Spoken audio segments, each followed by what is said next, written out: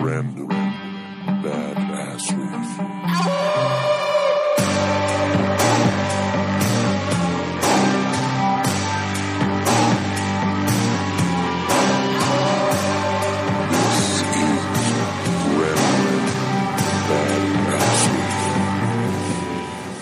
This recording is going to be a sure test of will. My Wi-Fi is super wonky, and there's a construction team outside, and there's also a guy, I did not know that the landlord had done this, but is working on hardwood floors in my house. I have the door insulated with a whole bunch of towels. I have the windows. I'm basically living like Nick Cave probably normally lives. But I'm in total darkness and as much isolated as I can be. You're living in a Nick Cave? Dad joke number one. Check. Hey, you're the one that wanted to record early. I'm awake. I'm fully awake. I'm more to do the later episodes. That was so brutal. We haven't done a morning episode in like over a year and a half, I think. Probably longer than that. I mean, that's how we used to do them all. Yeah, we used to do them smack dab in the middle of the day when the sun was out. It's so weird. So weird to even think of that now. It's odd to sit here in brightness. I know, as bright as I can be, considering that I'm living like a bat at the moment. This is my preferred way of podcasting, but almost nobody ever wants to record at this time. So I've acclimated to the nighttime. So now I'm like, oh, this is weird. Yeah. Yeah, like when I was doing when I had this show was just Creative Minds and I was doing the interviews every week, It was always during the daytime if I could do it. Oh, interesting. I didn't know that.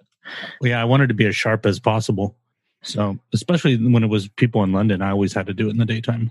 Well, you got your Jad joke out of the way within the first 30 seconds. So, I mean, I think we're off to a good start.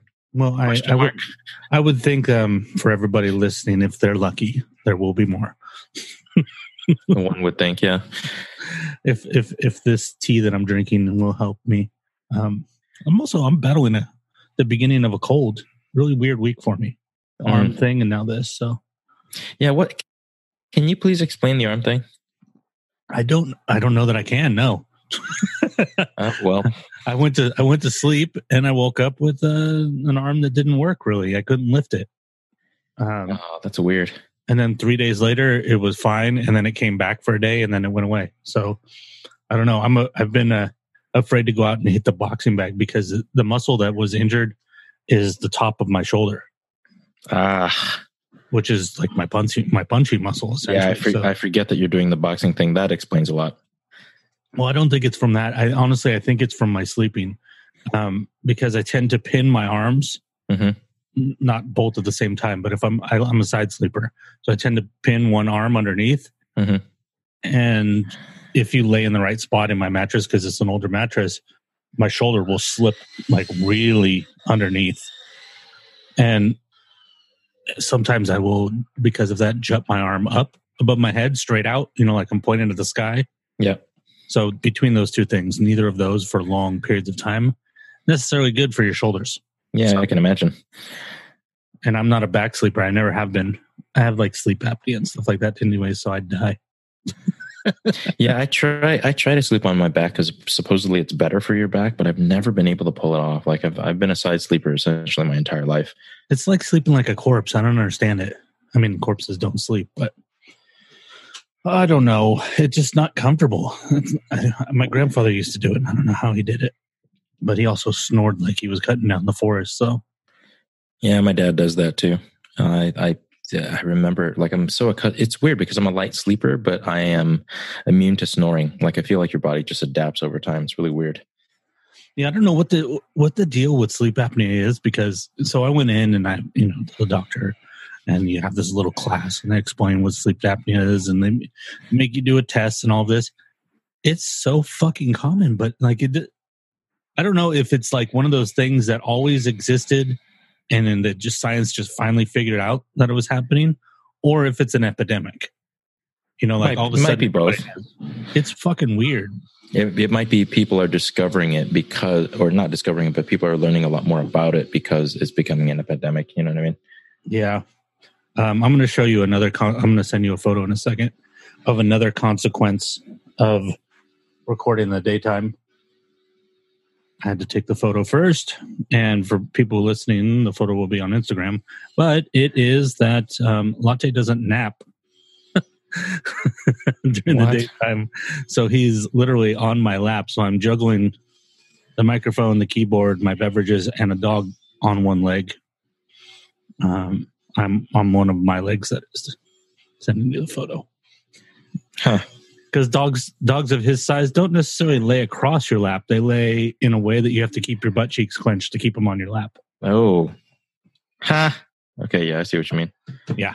So I'm getting a glute workout right now as we speak. And a thigh workout. Well, because of how I'm sitting, because of the precarious situation I literally have to be like in as close to the middle of my room as possible. So I have to be on my bed and on a corner of my bed. So I have to sit very strangely. So my leg is already starting to fall asleep and it's only 5 minutes in. So I'm trying to figure out how I'm going to maneuver this as we continue talking so that my leg isn't completely dead by the time we're done. That's funny that you should say that, because when I was recording the episode with Julie, which came out today that we're recording, but 3 days ago for everybody listening, we were talking about how you used to put the microphone in weird places so that you had to like lean forward the whole time. Yeah. I still don't understand why you did that to yourself, but it's basically a self-immolation, like the same reason that I don't just say, hey, I'll be right back, I have to pee right now in the middle of an episode, and I just hold it for 2 hours. Yeah, and I feel like with you too, like there are times where that happens really early in the episode and you're holding it literally for 2 hours. Yeah, you can tell probably by the urgency of some of my comments. Yeah, and or by the time we're done, you're like, okay, gotta go, bye. Or I say, pee-pee, gotta go pee-pee. Yeah, that was still one of the strangest moments ever. It's like your brain just took over. Like this subconscious physical, like your medulla oblongata said, you know what, we're running the show for a few minutes. I go wonder pee, what Chad. will happen with the dog on my lap. What we will say. Oh, man. Come out of my mouth. Ugh. Well, I mean, it's entertaining at the very least, it's entertaining for me. So there's that's all that matters. Yeah, exactly. If I can keep you entertained for 2 hours, I can at least keep some audience members entertained. Yeah. I'm going to open up the Instagram real quick. Can you believe that file is still saving, by the way? That's unbelievable. How big is the file? It's like 6 or 7 gigs. Jesus. Every episode of the show is like 6 or 7 gigs. Ugh, really? I had no idea they were that large. I mean, what? I'm sure no one cares about this other than us, but what sample rate are you tough shit? It's our show. Yeah, exactly. Well, it's part of it is the length. So you have an audio file. Like Logic Pro projects aren't usually 2 to 3 hours long. They're usually 5 to 10 minutes long. Sure. You've got multiple tracks, which doesn't really add too much, but you have multiple long tracks. But then we have, let's see, I can't do it while it's saving, but I have like 6 effects on every, like I have a declicker so that, when our voices go click, click, if our mouth is getting dry or something, it cuts that out. Noise reduction for the background, a leveler. Okay, so that makes more sense because you're running filters while you're saving, so it's processing and saving at the same time. Yeah, so that makes sense. It takes like 20 minutes to save a file, sometimes more, depending. And this was that's a 148. That's a little bit short, actually. So it's a shorter episode. I'm saving the Julie file. So glad that went well. By the way, I was worried about that one. Oh, it's so much fun. She's so much fun. Yep. Well, what's weird about these, what I have to do, because like most people, I don't have the money to buy the maxed out laptop with, like a terabyte of storage in it or 2 terabytes. I get the like medium level of storage. Well, all of these, like I said, these are like 5 to 8 gig files for every episode. Yeah. I wouldn't have a hard drive anymore. So I have to move them to an external. Jeez. But to do that, first I have to move a folder over into the external drive for the episode, drop in the raw audio files. But then I have to save. That's another reason it takes longer, because it's saving to an external as opposed to the home drive. Gotcha. Yeah, that at least quadruples the time, because you're at the limit of USB. Yeah, because if I saved that to my desktop, the Logic profile, and then moved it over, it would take like 3 times as long. Sure. Because it's going to save, and then it's going to take the time for the transfer. So it's easier to save it right to the external. But like you said, limits of USB. Yep. And it's USB-C, but still, it's not Thunderbolt. Mm-hmm. Oh, even Thunderbolt probably would take this long, actually. I think it is Thunderbolt, technically. Yeah, Thunderbolt's pretty quick, but yeah, I mean, it's just, plus on top of that, it's a 7 gig file, dude. Yeah, and it's not just a transfer rate too. It's that. Yeah. Because it's when you save this in Logic, it's got 3 levels. So there's the top one, saving, and the next one, copying audio file, and then underneath that, it's copying all of the effects for each audio file. So every time I cut, like if there's a and I cut out a cough, and that splits a track into 2, that's a new audio file. Cut out a cough. I don't know why. Cut out a cough. Cut out a cough. It almost sounds like you're at the dentist. Yeah, or sound like a old dude from New York. You just cut out the cough. It's fine. Speaking of, Coming to America 2 is coming out, and I'm very excited about that. That's so strange to me. But, it seems like there's a lot of money in remaking things right now or bringing old things back. At the very least, though, I respect Eddie Murphy for taking as long as he did to even consider doing the second one. So I don't know if that's what happened, though. I feel like he was like, I'm done with that. And then money was the lure. Sure. Well, it's like that Denzel Washington thing, right? Like he said he'd never do a sequel, and he did one for The Equalizer because the money was right. Yeah. But when it comes down to it, most people put in those situations will probably pick to do something like that. Like, how much of a compromise is this? Not that much of one. Well, I bet, though, in certain cases, like the case of Denzel or Eddie Murphy, those guys are stinking rich. So sure, the money's a lure there too, but the project had to be right. Well, I think the money is a lure because even though they're stinking rich, like I don't remember who the interview was with. This is a long time ago. Somebody's talking about like as you make more money, your lifestyle grows with it. Oh, sure. So, like we'll say that you and I have, well, you and I are probably rare exceptions because we're both struggling right now, but we'll say at our good time, we have 20% disposable income. Mm-hmm. I would venture that people that are totally loaded, like Denzel, have 20% expendable income because 80% of it is going to pay for the really expensive house here, the really expensive house there, the sales tax, the agent, the car, the travel. So they're spending just as much percentage-wise as we are. Yeah, it's funny you say that. The hardest part is actually going backwards. Because when I was working in tech and I was doing that kind of stuff, like I was making significantly more money. I would say more than double what I'm making now. So my lifestyle was very different. And then having to adjust backwards, because at one point I made a choice to do something that made me happy versus something that made me money. I took more than a 50% pay cut in order to do that. And although I am happier, I definitely had to, it was like a year for me to readjust everything. Like it's simple stuff too, like having to buy different food or going out to eat less, or actually food was probably the biggest thing for me anyway, just because I had to be much more careful about how and where I spent money. So I couldn't just randomly go, hey, let's go have a $150 dinner. You know what I mean? Yeah, you go back to like looking and going, okay, this is how much. Exactly. Okay, probably not valuable for me enough for me to spend $20 right now. Yeah, exactly.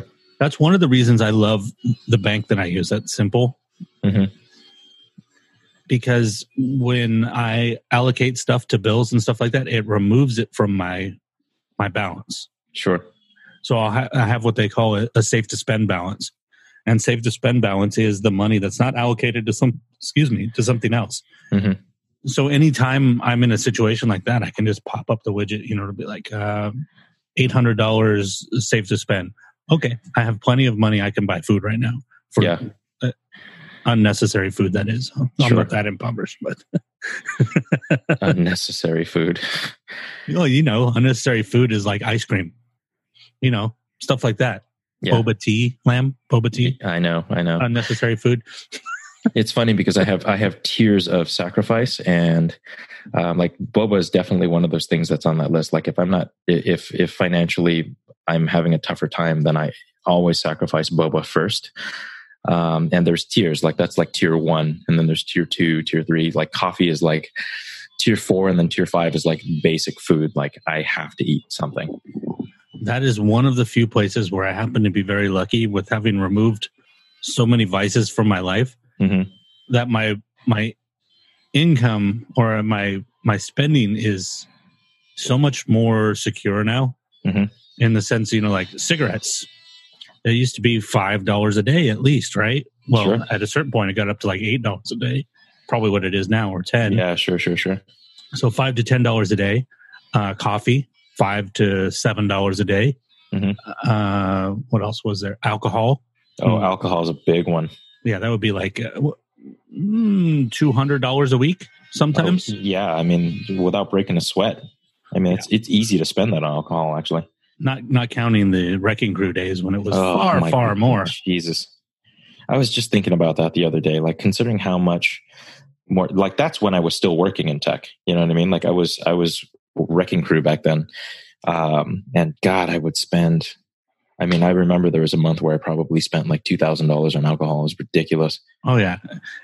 It's kind of sad when you think about it. You're like, now you're going, how am I going to buy this thing that, like, oh, I need to fix this thing on my computer. I can't pay for that right now. I got to wait a few months. And you're like, if I only had all that money that I pissed into a urinal. Sure. But, I try not to do that just because I know that there's an experience associated with that was important to a certain chapter of my life. So I try not to look back with regret. I don't look Definitely back in not anger. true. Cigarettes, though. Oh yeah, well, I mean but we've had a lot of great conversations. They would have on porches. Anyway. Yeah, I know, but it was a different feeling. You know what I mean? I don't know. Sorry, drinking water again. That's twice in a row. You've got me with water in my mouth. Yeah, I seem to be doing that a lot more. Like my timing on that's really good, or really bad, depending on how you look at it. We're losing our rhythm. Well, I feel like it's because you're establishing rhythms with so many different people that now, like your cadences from person to person, like they take a little bit to adjust to. You know what I mean? Which is about right. Yeah, that makes sense. Yeah. I believe it. Oh man, I'm looking through the Instagram and I'm like, there's so many things in here that I haven't talked about, but I don't really want to talk about any of them. So tell me what it was like to do an interview again. I was a little nervous, to be honest, because I thought it was going to be rusty. Sure. But we got lucky in the sense that her having been in a black metal band and me having just read a book about the history of black metal, plus, back in the day, me listening to all of that music as well. We got to start there, and I think it just broke the conversation in for both of us. Yeah. And then it was smooth sailing from there. And I think that, along the theme of getting better at stuff, when it comes to interviews, I think that that's like tantamount for my style is to find that one foothold. And then I'm fine after that one foothold. I just need that beginning foothold. Yeah, sure. And, like everybody has different, we talked in the past about Cal Newport. Everybody has like a different style of how to get a conversation rolling. And to me, mine is get that first foothold. Have that one thing that breaks the person into, and myself as well, into a conversation and out of an interview format. Yeah. If I can find a topic that the person is passionate about or that they want to talk about, then once they start talking, they'll do like what we talk about a lot, where we forget we're recording. Yep. If you can get them into that place, then you're good for the next 2 hours. Man, I don't even care that we're recording anymore. I don't even think about it. Yeah, I don't think about it at all. Especially like this is my third episode. Well, actually, technically my fourth episode recorded this week. So I literally don't even think about it at all anymore. It's like a phone call for me. Sure. By the way, speaking of fourth episodes, I recorded. I guess we could go to that when we go to challenge. We'll get back to that. Never mind. Stick around for a couple hours. What I was about to say. Oh, the mood is so weird in the morning. I feel like we're moving a lot faster. Strange. I feel like we're going nowhere yet. Well, going nowhere fast is probably the better way to describe it. Like I feel like we've a lot more words have been said. But I feel like in the morning you have like this tendency to want to recap the week because you don't have the ability to recap the day yet, Yeah. I think mornings are less introspective. They're more kind of like analytical almost. Outrospective? That's not even a word. I like it though. That should be a word. Outrospective. We shall define it today. Use this word henceforth. Henceforth. I like that word. In reading The Secret Garden, Mary, God, her name's not Mary. Frances Hodgson Burnett. Hard name to remember for some reason for me. Yeah. The Frances Hodgson Burnett book. And she talks about how like the servant people speak Yorkshire. Mm. And what's really strange about it, I think the book was written in the 1800s, early 1800s, like 1818 or something like that. Watch, I'll be off by 100 years. Like, actually, Chad, it was 1911. Oops. Careful. Well, like you used to be fond of saying, we're not an informational show. Yes, don't take anything to be truth.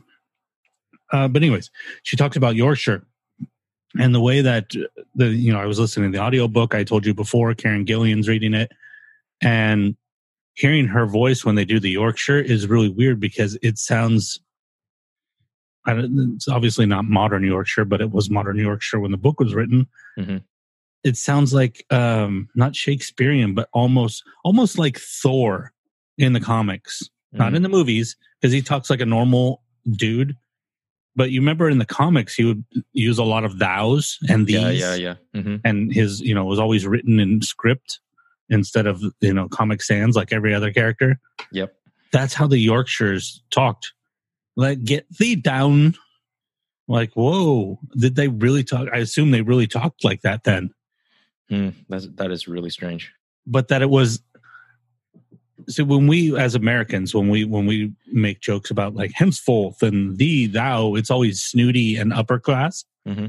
But for them, the these and the thous of the Yorkshire was lower class. Oh, weird. So like the language had moved beyond that, but these people were still speaking archaic. That's interesting, right? Yeah, that is really weird. It'd I would have never guessed that. How did you find this out? How did you find this out, by the way? Just by reading the book. Okay. You just put it together where it's, like, okay, well, the rich people, the educated rich people in this book aren't using these and thous. Sure. But the poor people are. So that means that they're getting it from, what I would guess is yes, exactly. They're getting it from the Bible. Yep. And whereas the educated people are reading other books. Sure. And the poorer people are only probably not even reading the Bible. They're hearing the Bible read to them. In their churches. So that's what their concept of language is. And obviously, given that the church had a different value to people at the time, people would probably, I don't know, use it more. England had a very peculiar relationship with churches in general. Mm-hmm. So I think there's definitely, like towns were built around churches, but I don't know how to explain the difference. Like Catholic countries, like the religion would kind of like permeate everything. But then in England, like the Church of England, it was very different. Like the churches would build, you'd build a parsonage around a church. And that was something new. Everybody went to church, but it wasn't like this permeated thing. Like they didn't talk about religion a lot. Mm-hmm. Is very separated, and it probably had, it makes sense. You had this king who kicked out the church and created his own, so there was probably always this separation because of that. Sure, but it wasn't really a separation of church and state. It was a separation of church and church. It's definitely the opposite of a separation of church and state. No, I mean a separation between the people and their religion. Sure, yeah. The disconnect between the two. Yeah, that makes sense. Exactly. Yeah, their religion was a little bit separated from them. That, like I said, it didn't permeate everything. They would use the these and thous in the book, but there's I don't think there's just one reference to religion once in the book. So it's all this is speculation, but this is just kind of what seems to be when I'm reading the book. But it's always fascinating to catch on to those little things where you're like, what does that mean? What is that thee thou? Why are they talking like that? Mm-hmm. And I think about that. Like, imagine, if you had a homeless person. Well, I won't say a homeless person, but you have your maid, because these are servants in the book. You have a maid that comes to your house, and they're talking like George Washington. You know, they're using the language that they used in 1776. Yeah. That would be strange, right? It's also really weird that the American accent developed so fast, actually, now that I think about it that way. Yeah. The American accent, as we understand it, is actually a relatively new thing in the scope of human history. Well, yeah, you had the influence of the French, and I think the French were a huge influence in switching that in America. Mm-hmm. But then there's still some connection in the East Coast accent. Mm-hmm. The East Coast accent, in some way, is a derivative of that, because they used to have, I can't remember what it's called. I want to say transatlanticism. There's I'm going to Google that. There's a name for the language that they used to use in old movies. Mm-hmm. Sounded vaguely English, and I want to say it's transatlanticism. Transatlanticism. It's a word that nobody wants to say. Transatlanticism. I can't Google it right now. It's just too much. I don't have. Well, even beyond that, the West Coast accent is actually remarkably new. Right.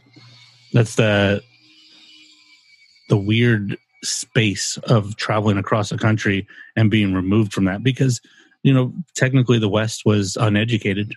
Mm-hmm. So they were speaking probably terrible English.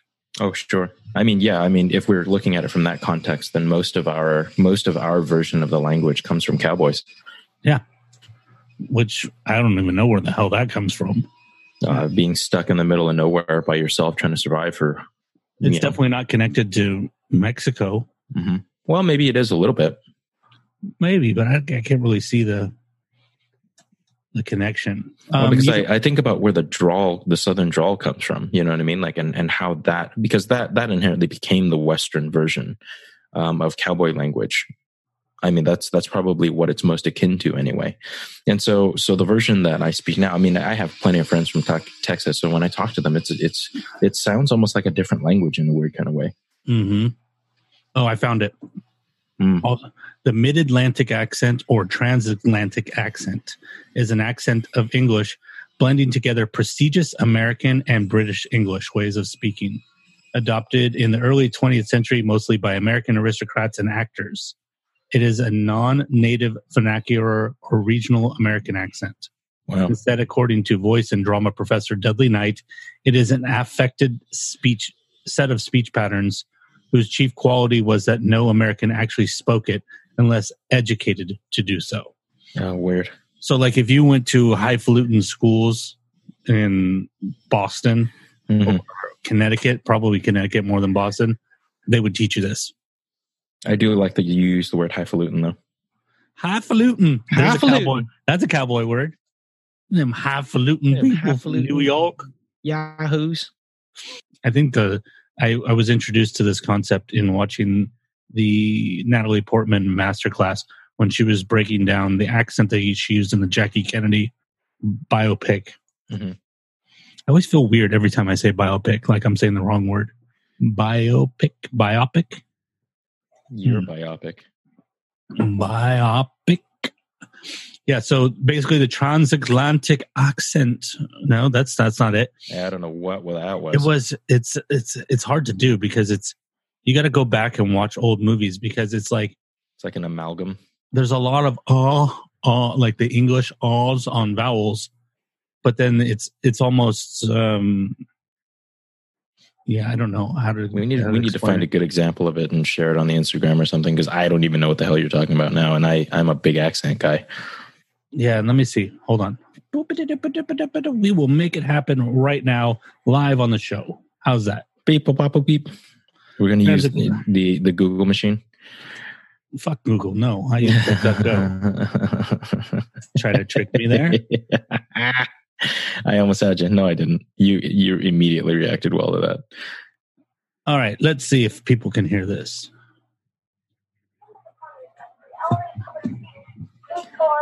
Phonetic imitation of the art of British accent. This new direction in professional speech was taught in acting schools all across America until the end of World War II. Or is she going to use it, or is she just going to talk about it? I don't like that. That pisses me off. I should have vetted it. Oh, Katharine Hepburn is a perfect example. Hopefully we don't get any copyright dings for what I'm about to do. Yep. Well, there goes that idea. Okay. I suppose you'd still be attracted to any man of spirit, though. Oh. There's nothing engaging about it, this goddess business. Now I kind of know what you're talking about. Wait for her. Wait for her. Really? Really? We're very vain, you know. This citadel can and shall be taken, and I'm the boy to do it. You seem quite contemptuous of me all of a sudden. Yeah, that rally. That's a perfect example of it. Yeah. And now I totally know what you're talking about. Yes, we haven't done that before on the show. Yep. We may be able to have an episode about what it's like to get a copyright ding. Bing. Huh. I doubt it. There's not enough people listening to this. Yeah, I was going to say someone would have to be paying attention. In whatever that. I really doubt it, Chad. Yes, that's it right there. You know, there's no way anyone's going to copyright dig us because nobody cares. Quick. Quick. Hit the button. Yeah, there was there was like the reporter talk too, right? Which was a little bit faster. But like, let's get going. This week on the show, Random Badassery. Yeah, I now know what you're talking about. Yeah, that's mid-Atlantic or transatlantic accent. Transatlanticism. What's fascinating is I was not aware that it was non-regional, which means that it is complete affectation. Jeez, that is arrogant as shit. Which is very very American in its own way. Yeah, I suppose it makes sense. It's very defiant. It's no, we're not going to use it your way. We're going to take what we like about yours and use it our way, kind of thing.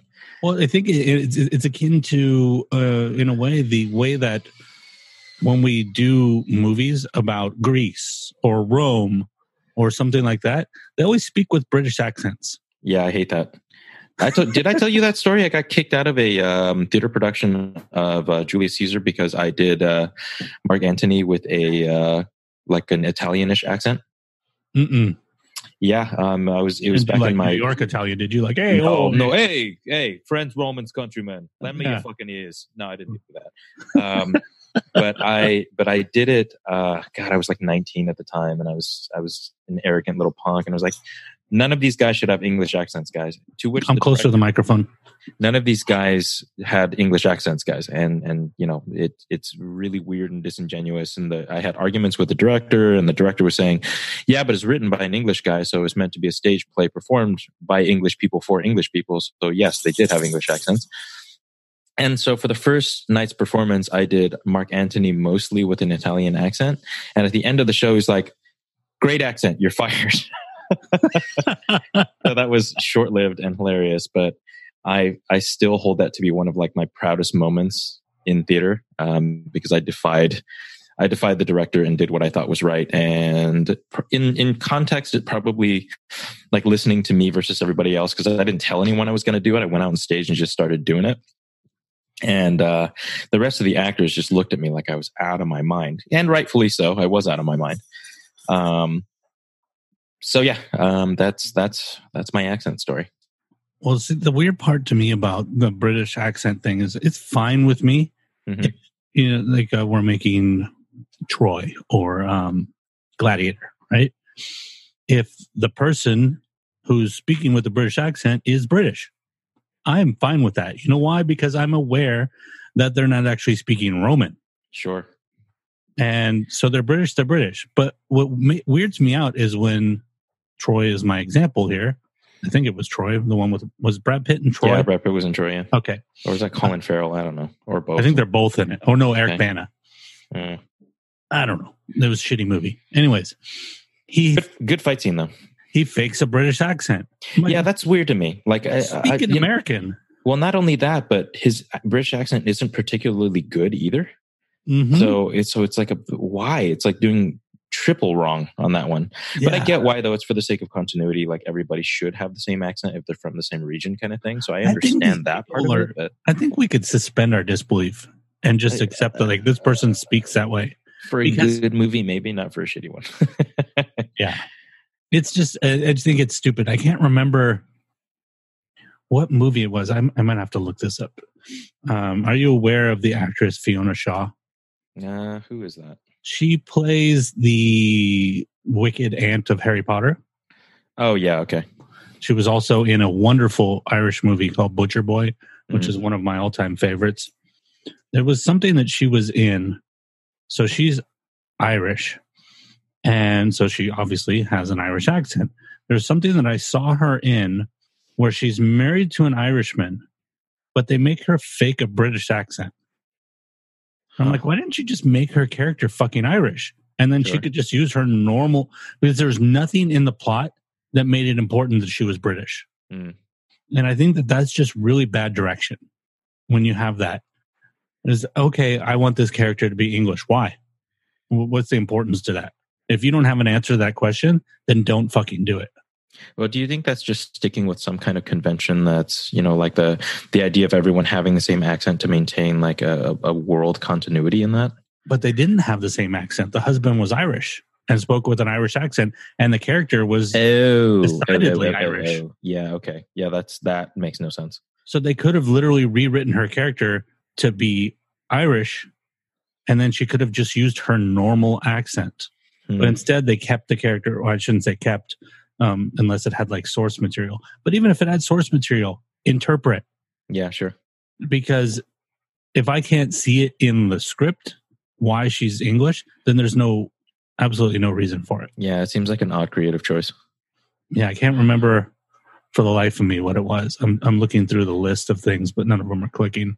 But yeah, it was very strange. I was watching it and I'm like, it sounds stupid.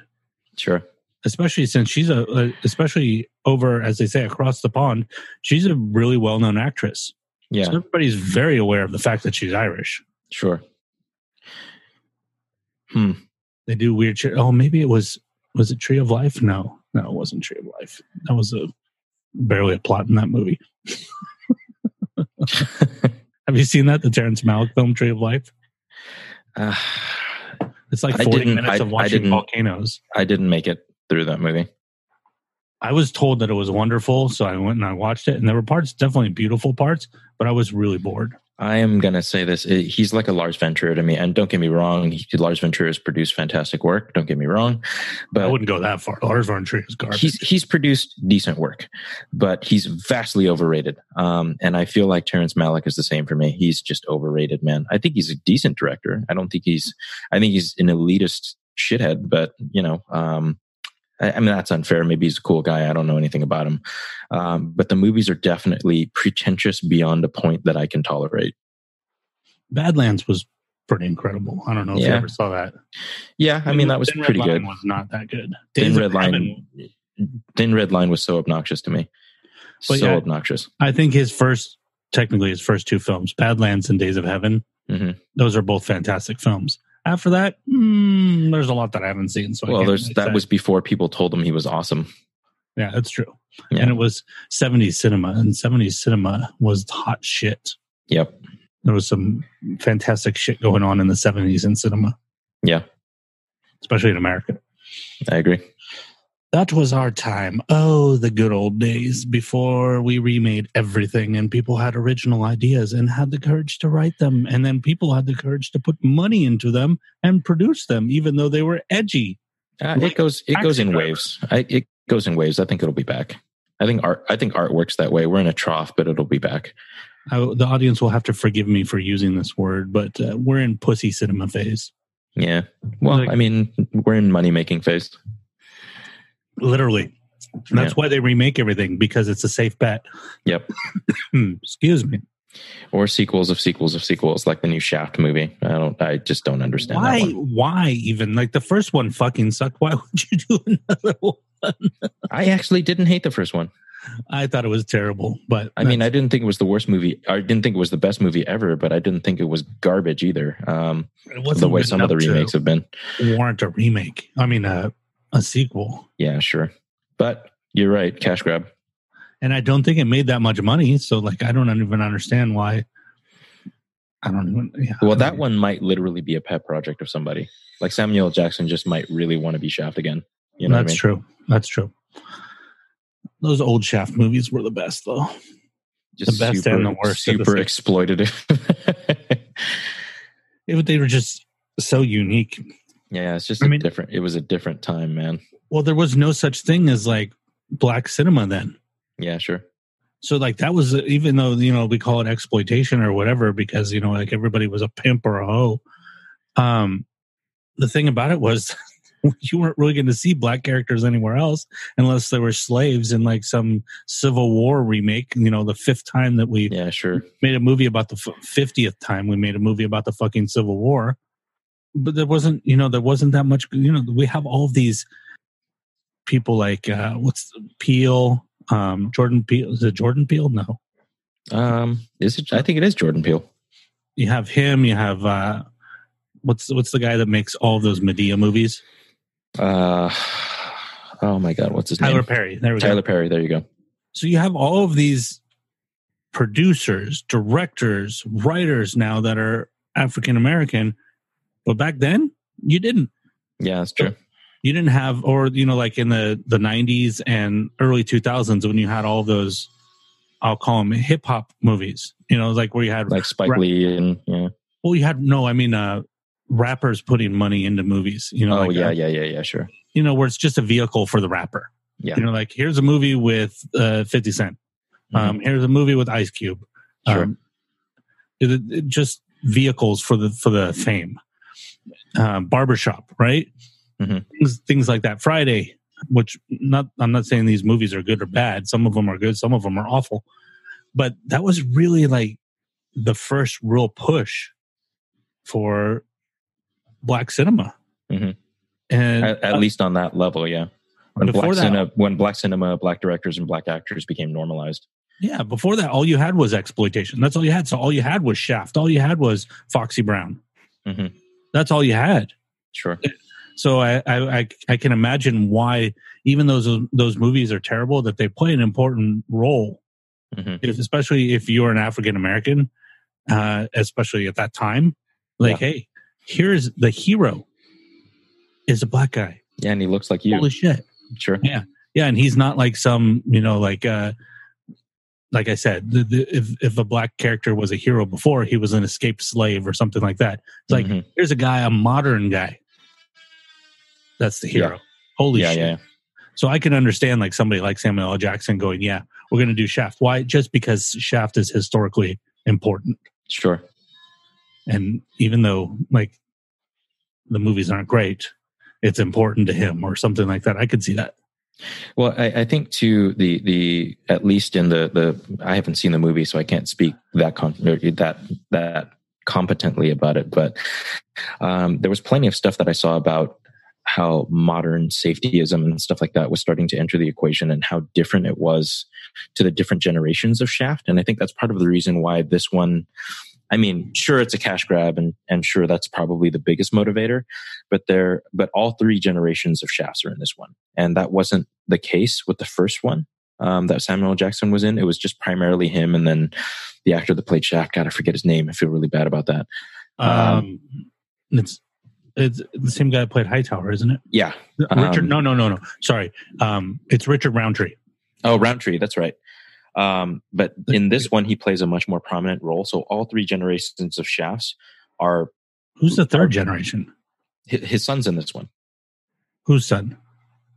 Samuel Jackson's character's son is in this one. Oh, okay. Gotcha. So there's a third generation of Shaft, and he's very considerate of women. He's, more socially liberated in that sense, more quote unquote woke, even though I hate that term with a passion. It's a stupid term. It's infuriating on many levels, but his character's in there, and obviously the understanding that the other Shafts have about gender roles and all that kind of stuff is vastly different, because there's such huge generational gaps between each one. So that actually makes the story interesting to me, just to see how they all see it differently. And they play on that a little bit throughout the course of the movie too, as well. So it's fun in that respect. So for that reason alone, I kind of want to check it out, just to see how they treated that. It's interesting you bring up the term woke. I was listening to something a couple months ago where they were talking about how the use of the current use of the word woke is akin to another example of white people stealing something from black people. Sure. Woke was specifically a term that referred to being aware of things going on within the black community. Problems going on, classism, racism, all these things going on. And then it was co-opted by everybody else. And I can imagine being pissed off, like, no. Woke was our word. And now that's why it sounds stupid when other people say it now. Because it's not your word. Yeah. You co-opted that word. You Elvis Presley'd the blues. Huh. What am I looking at here? Oh, my favorite word. There's my favorite word. Microaggression. I love that word. Oh, God, I hate that word. Speaking of stupid words. It speaks to so much of what I don't like about the current progressive landscape. And I consider myself to be a progressive. So, I mean... Speaking of that, I want to go... When you said safetyism, I didn't really connect what you meant when you were saying safetyism and Shaft. I didn't connect to what you meant there. What do you mean? Where was the connection to safetyism? You said there wasn't safetyism when they did the first movie or the second movie. Well, there wasn't really a safe space the same way that there is now. God, I don't even know how to define this properly. Like people could just say shit. It's like how you can't say things as a comedian these days. Or like how I, for example, you mean political correctness? Yeah, political correctness, essentially. Like how I'm even afraid to say these things out loud as a liberal because I feel like the purity police will come after me. You know what I mean? Fuck the purity police. Let them come after me. I know, but I live in a different world than you do. Well, I do and I don't. I don't know. I feel like I could get in more trouble quicker than you can, I guess, is the better way for me to put it. God, I hope we outgrow this phase soon. We're fucking this oversensitivity is fucking so ridiculous. Dude, it's so exhausting. And considering the political circles that I have to run in, it's something that I have to be so mindful of, and it's absolutely exhausting because A, I didn't grow up that way, and B, I don't care to adapt to that because I think it's inherently bullshit.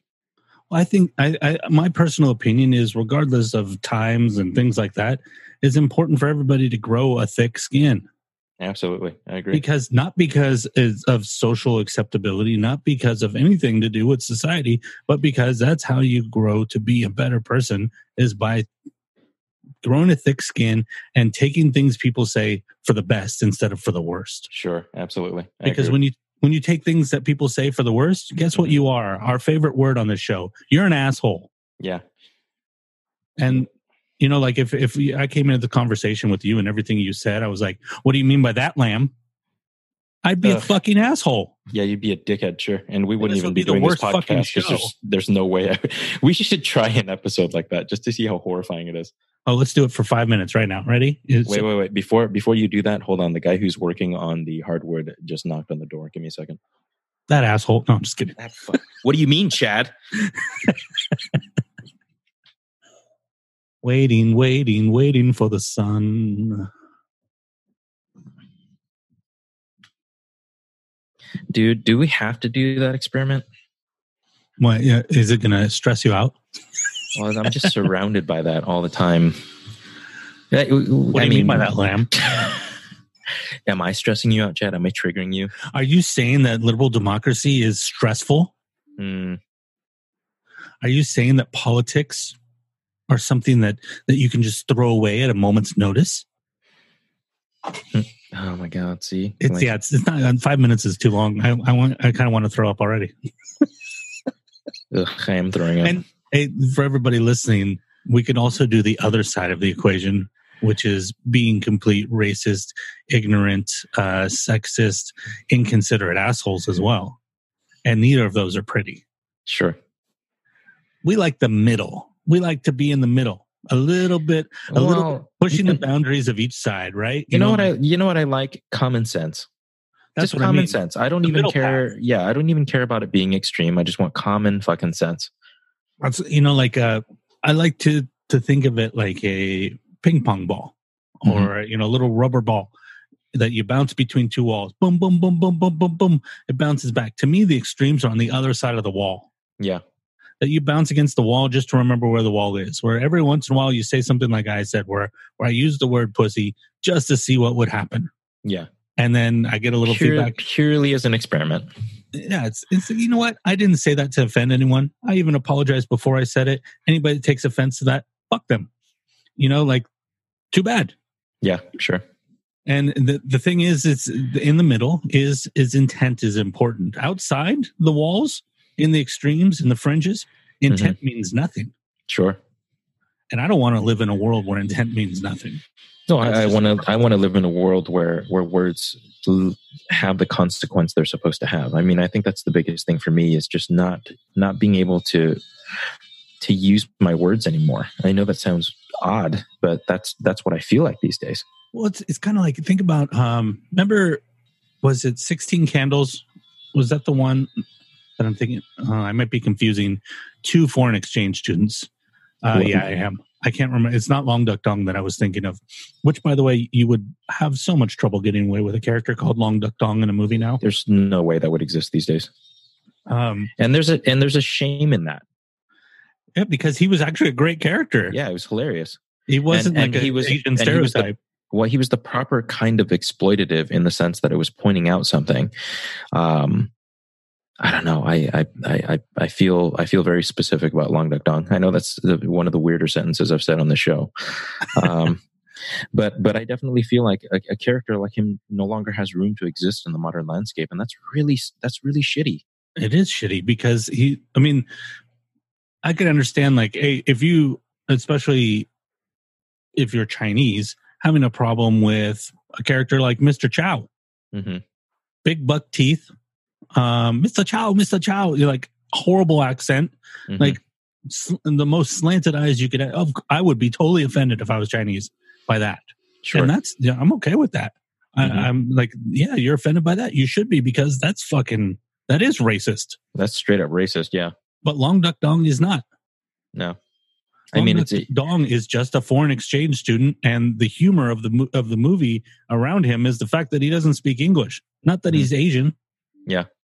Well, not only that, but I feel like there's still a place in the world for social commentary in such a way that, like for example, we've talked about this both in person and in private many, many times.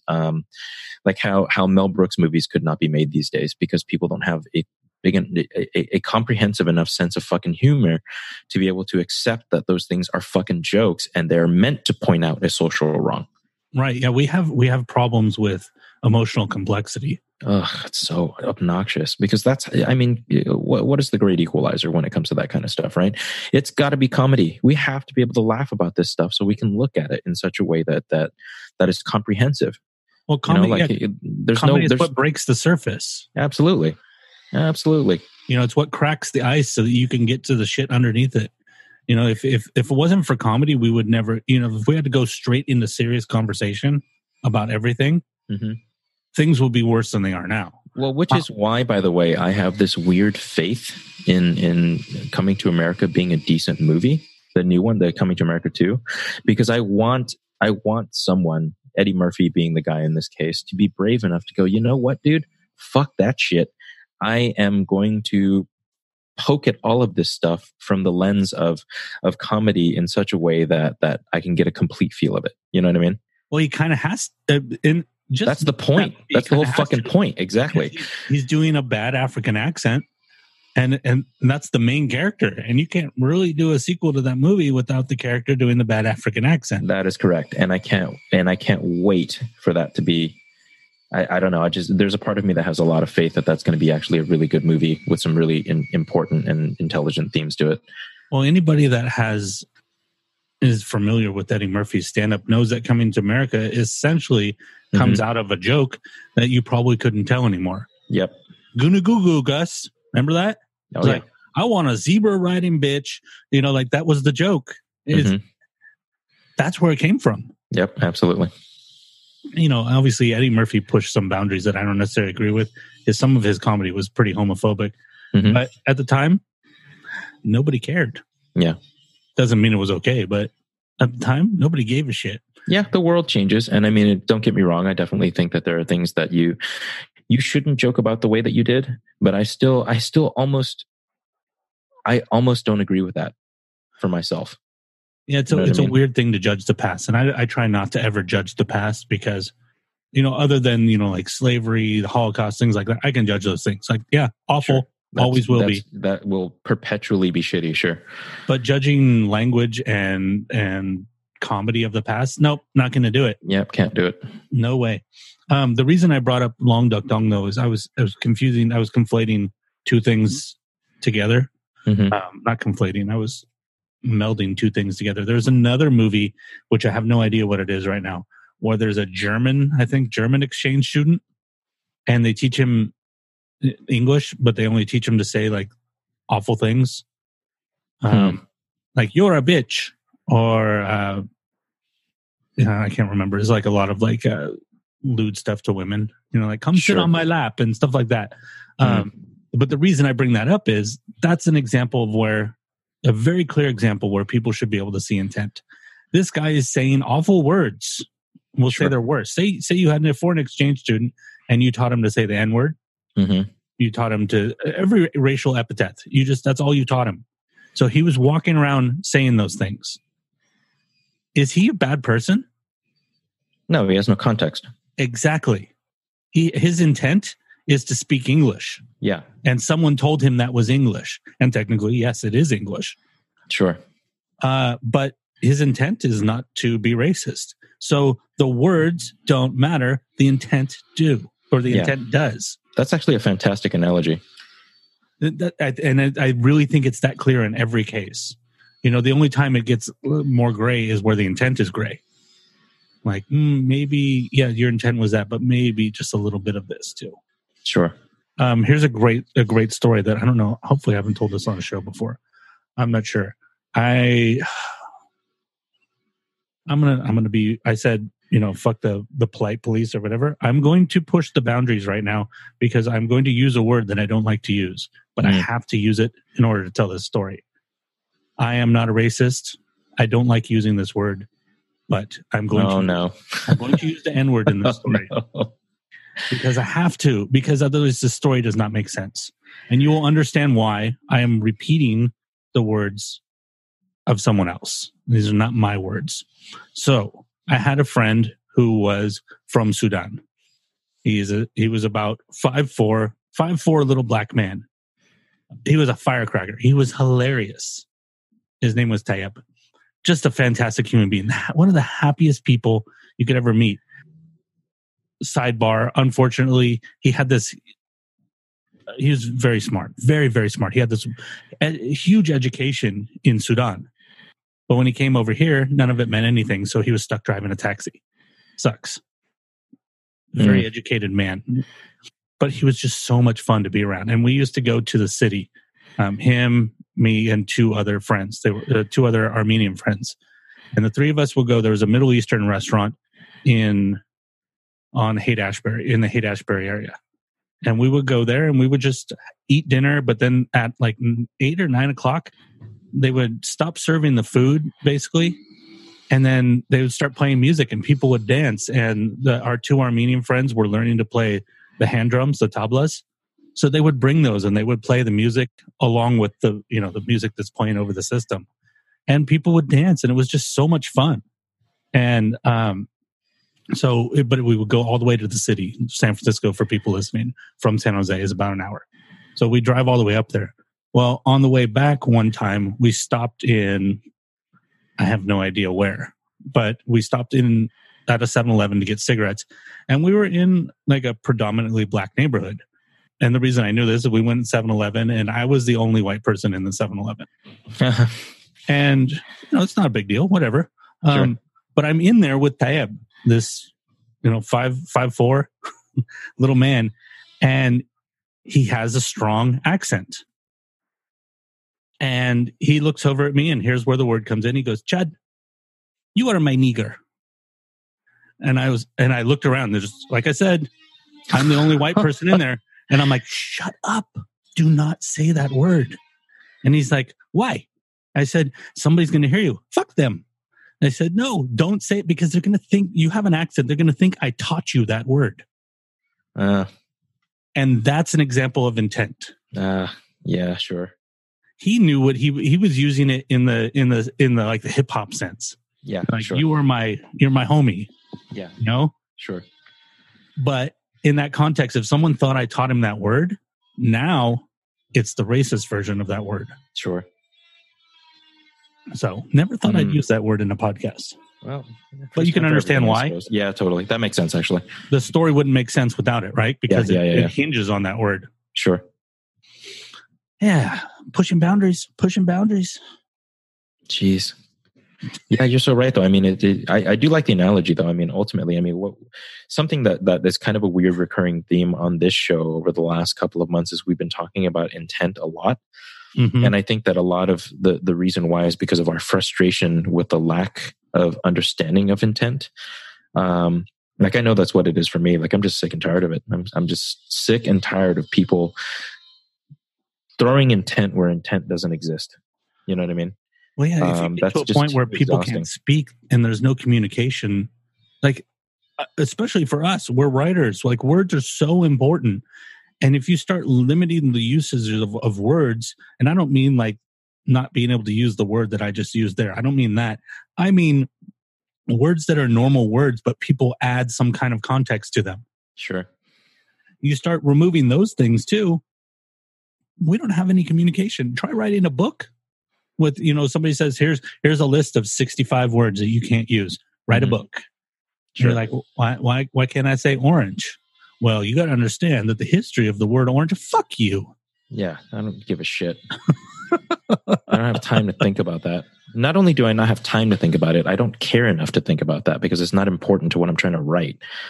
It's so intent, nuance, these things that we've talked about so many times before, they're so important, and we need to focus on those because that's where humanity exists.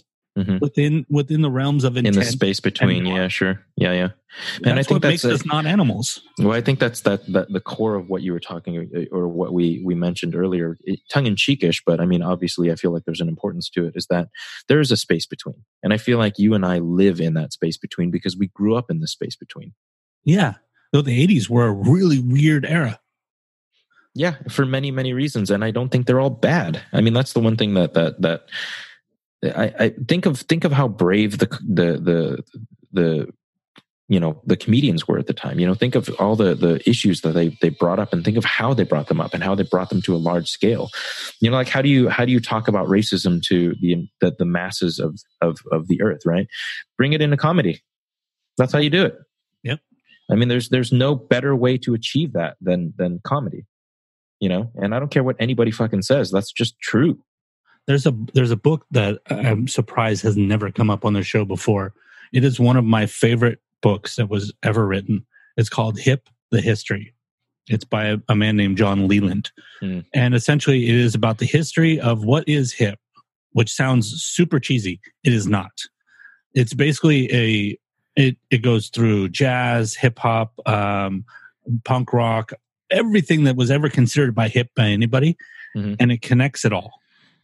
And one of the things that he talks about in the beginning of the book is the minstrel shows that they used to have in America. And for people who don't know what a minstrel show is, a minstrel show was a white man who would put on blackface. And then he would play what we would call a hayseed, like a dumb, if it was a white character, it'd be a dumb hillbilly. But as a black character, it'd be a dumb, uneducated, in most cases, former slave or slave. Sure. That's where you got like mammies and stuff like that. If anybody watches old cartoons, you see these horrible horrible exaggerations or stereotypes of black people. That's where they came from, these minstrel shows.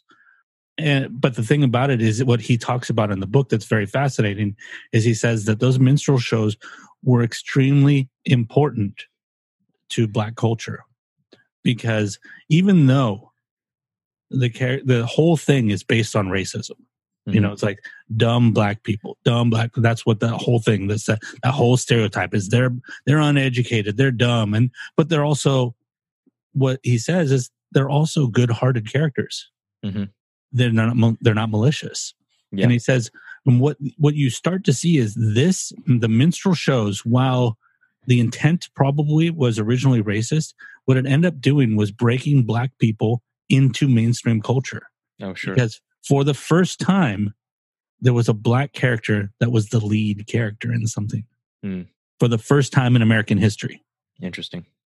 And he says because of that, it's very important because it leads to the thing that comes after it and the thing that comes after that and the thing that comes after that. That was the first break in. And that's, I mean, you want to talk about nuance and complexity. That's about as complex as you can get. You're like, well, so the intent was racism, but the outcome was the opposite. Sure. In many ways. That's crazy. That is interesting. Because even there, you're like, whoa, well, the intent was actually bad. But it in a way, it backfired on those assholes. Those, and once again, you could almost say that that's trying to judge comedy in the past too. You're like, oh, so yeah, you can judge comedy in the past, I guess, where you can say, well, that was fucked up. Yeah, but it's tough to do in a vacuum, though. Like I still think that there's something to be said for understanding the core of the intent. I mean, and God, we're back to intent again. That is so critical. It is. It's everything. Like it's that and the nuance that comes from it. Sure. Those two words. I mean, they should be tattooed on everybody's skin, so they have to look at them all the time. What's the let's not start tattooing things on people's skin. Or maybe they should just be born with it. I'm scared of saying things like that because of where we are socially right now. It freaks me out to even think about people being tattooed with anything. I don't think we are in such a scary version of the world right now. I don't think it's that scary. I think that it's like everything you say, it bounces back. It's a momentum forward that will devour itself and collapse and avalanche backwards. Well, the thing that concerns me though is that at least on that level, there is such a thing as bouncing too far. There can be, yeah. That's what I'm slightly freaked out. We've gone far into ugly places, but we've been there before, to be honest. Sure. Yeah. We haven't been before. Mm-hmm. When we go somewhere we haven't been before, then I'll worry. If we're just going back to, like, for example, instead of using euphemisms, if we're doing more racist things as a country, we were even more racist in the past. Oh, sure. So we got over that. We can get over this. We can move back. So I don't worry about it being something that can't be fixed. I don't want it to happen. Well, I mean, from a practical level, I think for me, it's a simpler question and a simpler answer in the sense that we just have bigger and scarier weapons now. And that's what freaks me out. Well, I think the biggest, scariest weapon that we have right now is the inability to communicate. Yeah, I agree with that. We agreed not to go into politics, but I'm going to bring up something that's about a politician, but I don't want to talk about politics. What happened with Biden's comment about working with people who are racist? That's an example of people paying attention to the words and not paying attention to the intent. Mm-hmm. Sure. The intent was, even if you don't like somebody, we have to be able to work together because right now we don't work together at all. That was the intent. Sure. Nobody talked about that. Yeah, but Biden needed to package that differently. But once again, the intent is what matters. We should be looking at everything that everybody says with the best possible interpretation. But that is not the world we live in. That's right. We look in a world where we look for the worst. Somebody's going to get pissed off about this conversation right now. Oh, sure. And I'm not disagreeing with you that's the way it shouldn't be or should be. But I'm saying that you're moving close and far away from the microphone over and over again. Yeah, I'm trying to adjust my leg so it doesn't pass out. I'm not disagreeing that should be or shouldn't be the way that it is. I'm saying that's not the way it currently is. I wish it were. It would allow for a lot smarter conversations about this kind of stuff. But I'm fearful that the stakes have always been high, but I feel like we can cause a lot more damage now than we ever could before. Why do you think that? Industrial infrastructure is part of it. We have a scary and more terrifying industrial infrastructure. Like we have the ability to destroy the environment in ways that we couldn't before. We have bigger, scarier weapons. Everybody's got nuclear capability. I mean, there's just a myriad of things that. But we've had nuclear capability for over 50 years. Well, I understand, but now a lot more countries have nuclear capability. It's not just the big guys anymore. A lot of the little guys have them now. And our ability to destroy each other has never been as complete or widespread as it is right now. I'm not sure I believe that. I think that it's a catastrophizing of the present, and that if you go back to the Cuban Missile Crisis, they were far closer than we are now. Yeah. Cuban Missile Crisis, for people who don't know, is the closest we got to a missile actually being launched and people being nuked in all of history. Sure. And it was hours away from happening, literally. Yeah. So I think that we have the tendency to look at now and think now, oh, this is the worst because we're in it. But there were times where be a black person any time before today. Be a gay person any time before today. Sure. Like we tend to catastrophize, but in reality, even though things are ugly right now, in some ways things are still better.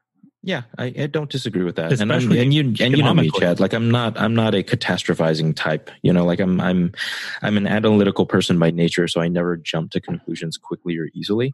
But in this particular case, you know, I look at the situation with Iran, and I look at how we're dealing with foreign policy, and I look at Korea. And although I don't feel like we're any worse off than we were during the Cuban Missile Crisis, as a good example, I definitely feel like we shouldn't minimize the possibility of it either. You know what I mean? There's two sides of that coin, you know? And I think that although we do have things are significantly better now socially than they've ever been in the history of humankind, I don't disagree with that. But by that same assertion,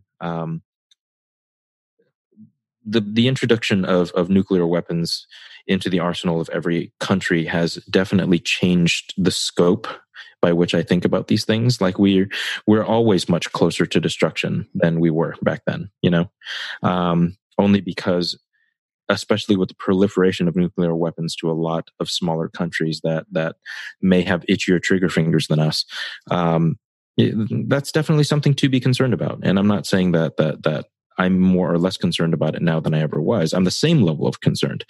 The fear that I have is not enough people are concerned, and not enough people are working towards trying to find a better way to deal with the world so that we don't annihilate each other. Well, I think one of the reasons that I react strongly to the idea of catastrophizing is because I think that line of thinking is what gets us to the other line of thinking that we've been complaining about. Oh, I don't disagree. Yeah, I don't. You know, yeah, I understand. This is, you know, that the world is going to shit and all this stuff, like making it the worst possible is what is the excuse that people use to hit other people in the head with bike locks. Yeah, I agree. And you know me. I mean, I wouldn't be. I have this conversation all the time. There was a city council member actually that just got his post for the city of Campbell, and he came by to a coffee shop I was working at, and we were working with this political group, and he had a conversation with me about what I thought. You know, why am I doing all of this? Why am I in the political spectrum the way that I am? Why am I doing such a shitty, thankless job that no one is aware that I'm doing? And I told him it's because I'm hopeful that the world will correct itself, and our job in the political spectrum is not to correct it, but to make people aware that there's a problem so that the world can correct it. And the only way that you can do that is to have enough inherent hope in humanity to believe that enough people will realize that there is something wrong and find a solution for it. And I think that's where I come from. And I'm not catastrophizing. I just want people to know.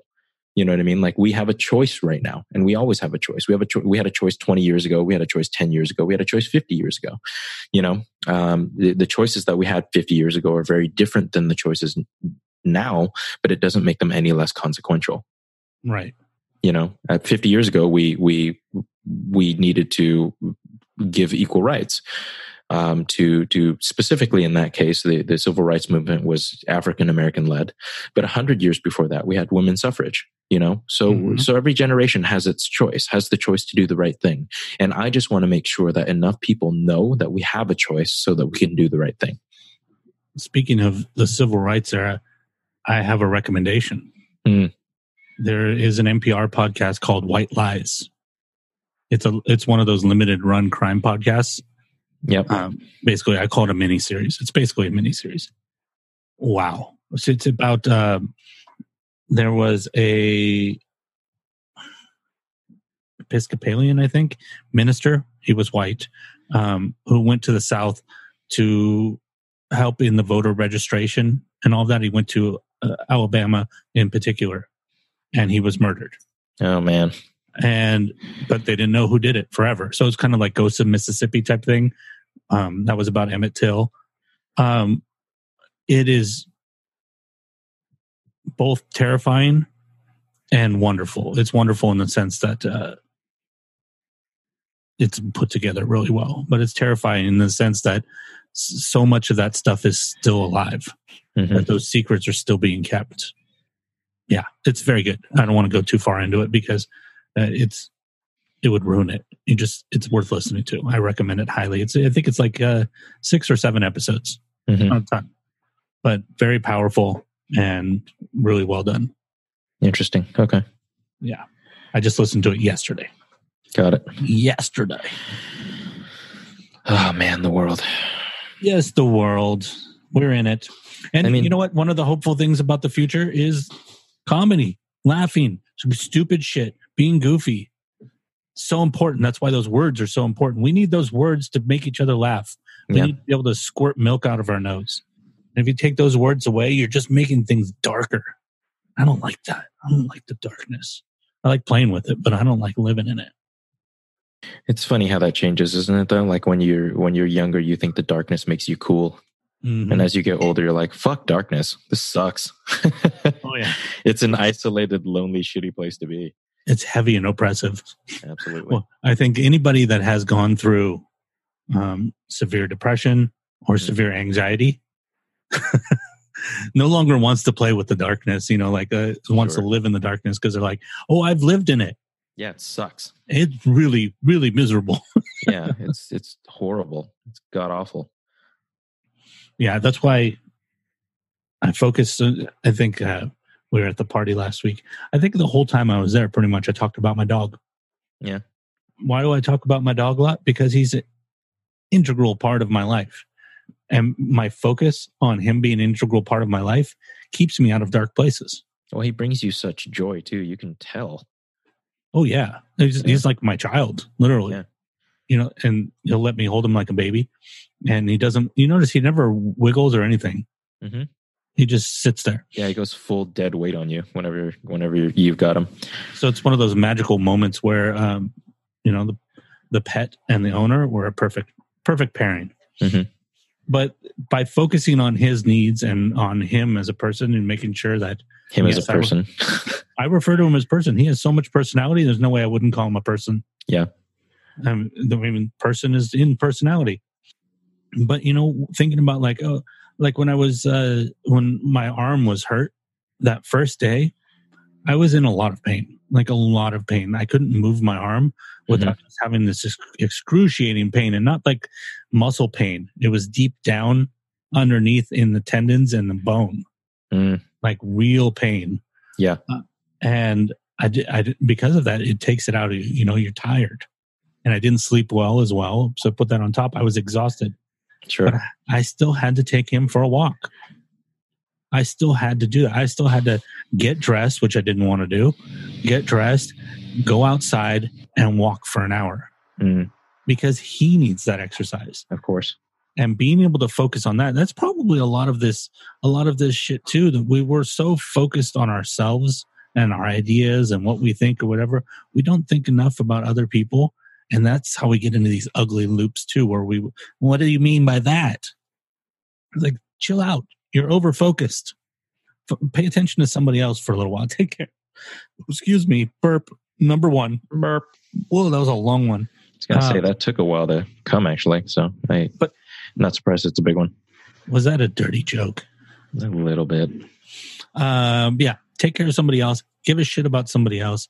And I don't mean like in the world. I mean somebody in your vicinity. Like, how is your friend doing? How is your mom doing? How is your dad doing? Yeah. pay attention to that for a little bit. And it, they used to tell us when we were in high school, like, if you want to change the world, go down to the soup kitchen for a little while and just be there. And Sure. It's true. Just being around people in need and like helping in some way, it changes who you are. Sure. For the better. And if all of us had more of that, we wouldn't have as many problems in this fucking world. Yeah, I mean, I will tell you that's a big part of my life now. The doing the political stuff definitely allows me to see outside of a perspective that's my own. And it's not even that it's liberating. It's that your problems just don't really matter that much, dude. Right. And you're right. Like, that's the biggest thing, is that you just don't take it as seriously. You just don't. Yeah, and that's a very liberating feeling, but it's hard to describe unless you've got it. You know what I mean? And that's why, as much as I care about things happening in the world, I don't read the news. Because the news focuses me on details I don't need to know. You know what? You know what I need to know? I know what a good person is. And I know how to be a good person. I don't always succeed at it. And I know how to help the world in my way, which is to be a good person as much as I can be. And if everybody could do that, I don't need, like if something comes up for a vote, I just think about like, what's the best human thing to do here? And that's how I vote. I don't need to read the news to know. I don't need to know this situation. Hey, there's a war possible over here. You know what? No matter what, I know war sucks. And anytime we can avoid war, that's a good day. Yeah, sure. I don't need to read the news to know that. Like those simple things. And maybe people out there think that's ignorant. Too bad. Guess what? That's how I live. Sure. And I have to, because it makes it easier for me to be happy. Because I don't get muddied down. It's like why people don't fucking read Twitter anymore, because they're tired of getting shit on. Sure. Here, I'll give you something I ran across the other day. If I can find it. It's something that somebody posted to Neil Gaiman, which I happened to open the Twitter app I followed a bunch of people on Twitter with our Twitter account, even though I don't, it's mechanical feed. I don't go in there much. But the reason I followed a bunch of people on there is because there's a feature in Twitter where you can search just the people you follow, search their tweets. So when I finish a book, I'll go into Twitter and I search just the people I follow to see if they've posted any articles about the books that I just read to further my reading. Let's see if I can even find this now. It's so buried. Okay, I might not be able to find it.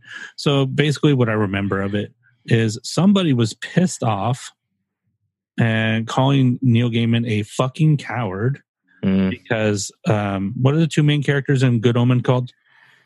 I don't remember. It's like Azrael and something like that. Yeah. And the two angel demon, I don't remember. Yeah. But this person was calling him a coward because he wasn't committing fully to the fact that they were in a gay relationship. Okay.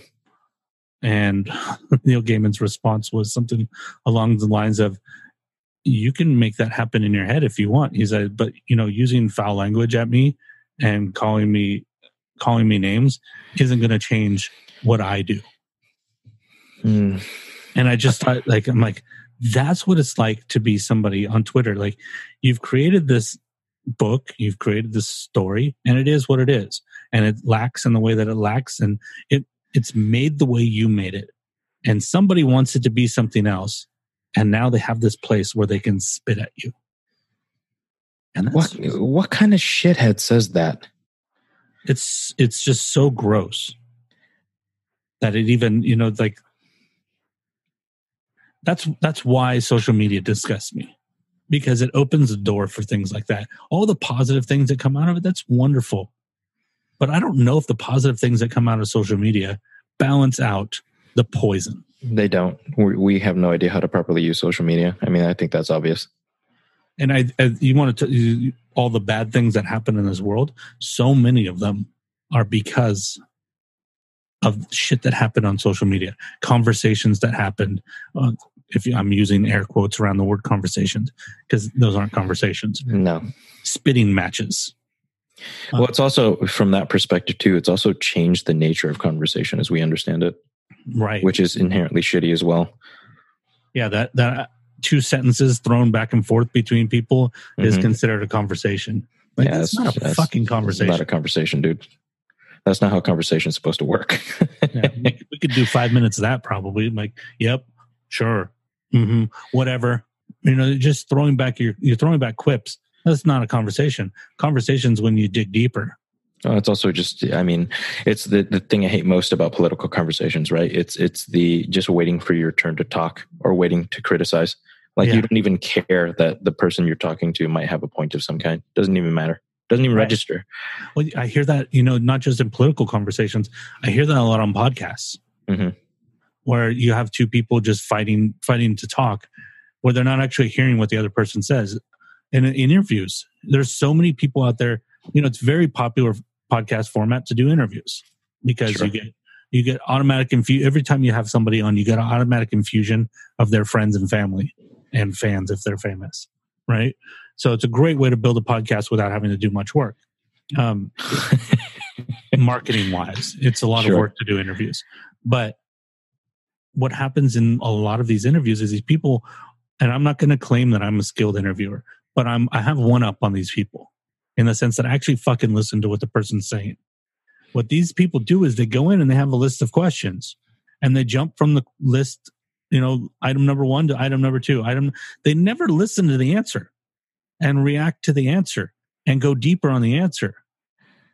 And it's literally two people talking at each other. Yeah. And it's awful. And I hear it all the time. I'm like, can't listen to this. Bad interviewer. Some people are good at doing the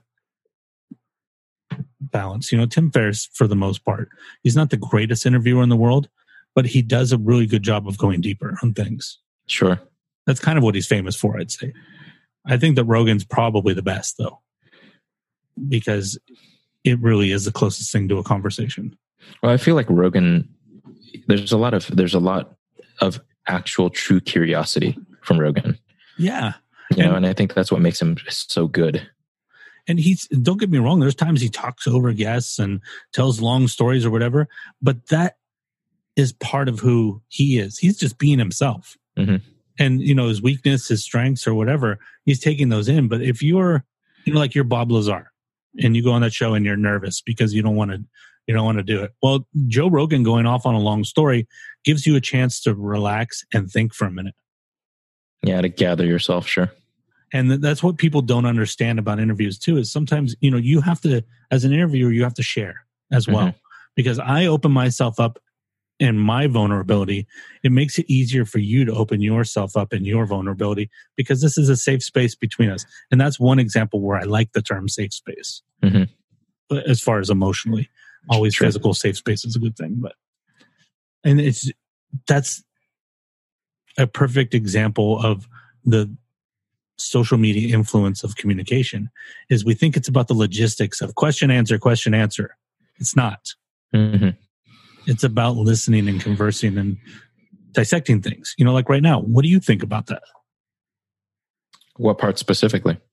About podcasters just kind of like, or not just podcasters, interviewers just shooting questions and not like being part of the conversation. That's not an interview to me. What do you think? What would you call that? It's a questionnaire. I mean, you might as well just have a worksheet and post the results on a website. There's no useful interaction there. I mean, most of what still perfect. That's exactly what it is. You're right. Yeah. I mean, why are interviews valuable? Is it because you want the answer to the question? I mean, sure, that's part of it. But, for a guy like me, the interesting point, and I assume whether you're consciously aware of it or not, the interesting point is hearing how a person reacts to the question, not just the question and the answer itself. Because so much more insight can be drawn from that. The thing I like about the interviews that I've heard from you or from, the good interviews in the world that I've heard is that there's an inquisitive give and take. You learn just as much. If it's a good interviewer, you learn as much from the interviewer as you do from the subject. And I think that the fascinating point about interviews that most people miss. I mean, sure, if there was a question and answer version of that, then sure. I mean, I could probably do that if I had access to that person, but that's not why I'm listening to that specific interviewer. I want to hear their insights. I want to hear their reactions. I want to hear the direction that the conversation goes based on those reactions. You know what I mean? Yeah, there's a strange assumption in the just question answer without going deeper. And that assumption is that what that person said in response to my question is as expansive an answer as they're going to give. Sure. And that's not true, because people forget that the person being interviewed is on the spot. Yep. They don't come in with these questions like you did.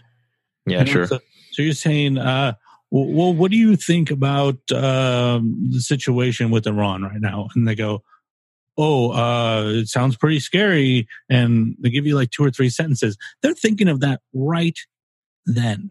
Yeah.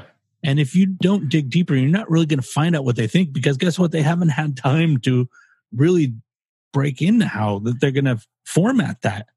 You know, like you have to format an answer sometimes, especially when you know you're being interviewed and being recorded. But then you also, as an interviewer, you have to be curious about what it means, what their answer means, because you can't assume that the audience got it from the way it was stated at the beginning, and you can't assume that you understood it. Sure.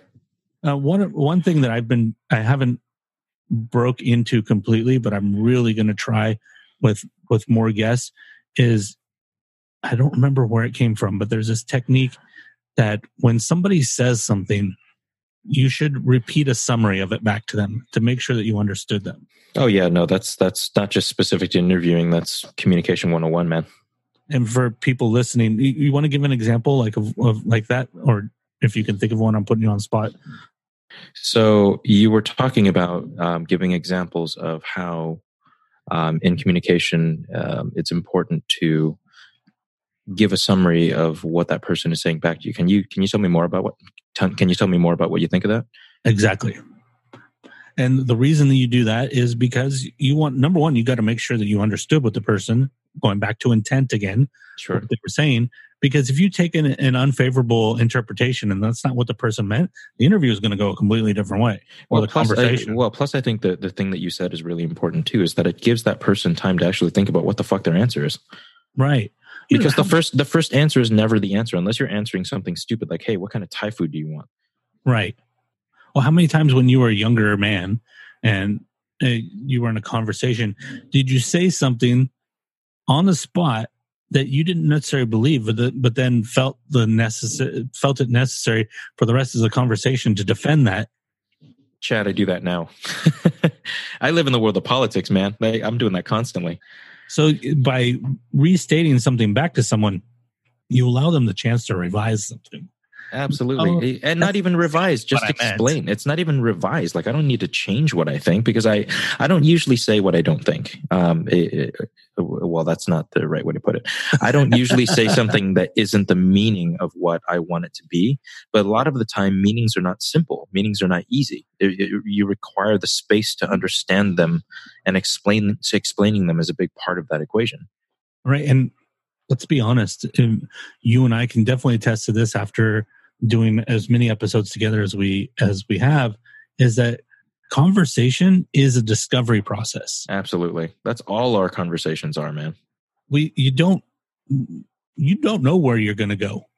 You really don't. Like, we could come into these episodes with an idea. You know, sometimes we come in with, I'm going to read this and we're going to talk about this. And then those things wouldn't happen.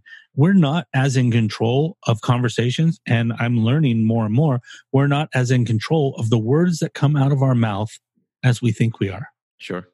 And by assuming that when you're talking to someone that they are, that's not very favorable and it's not very kind. Well, not only that, but it's also okay that we're not in control. Totally. But that's why you have to clarify things. Sure. Because it's okay. And because I believe it's okay, I'm allowing you the opportunity to clarify that instead of making you stick with the way that you said it the first time, which was clumsy. Sure. I could restate that. Oh, you know what? That word, that's not the exact word I wanted to use.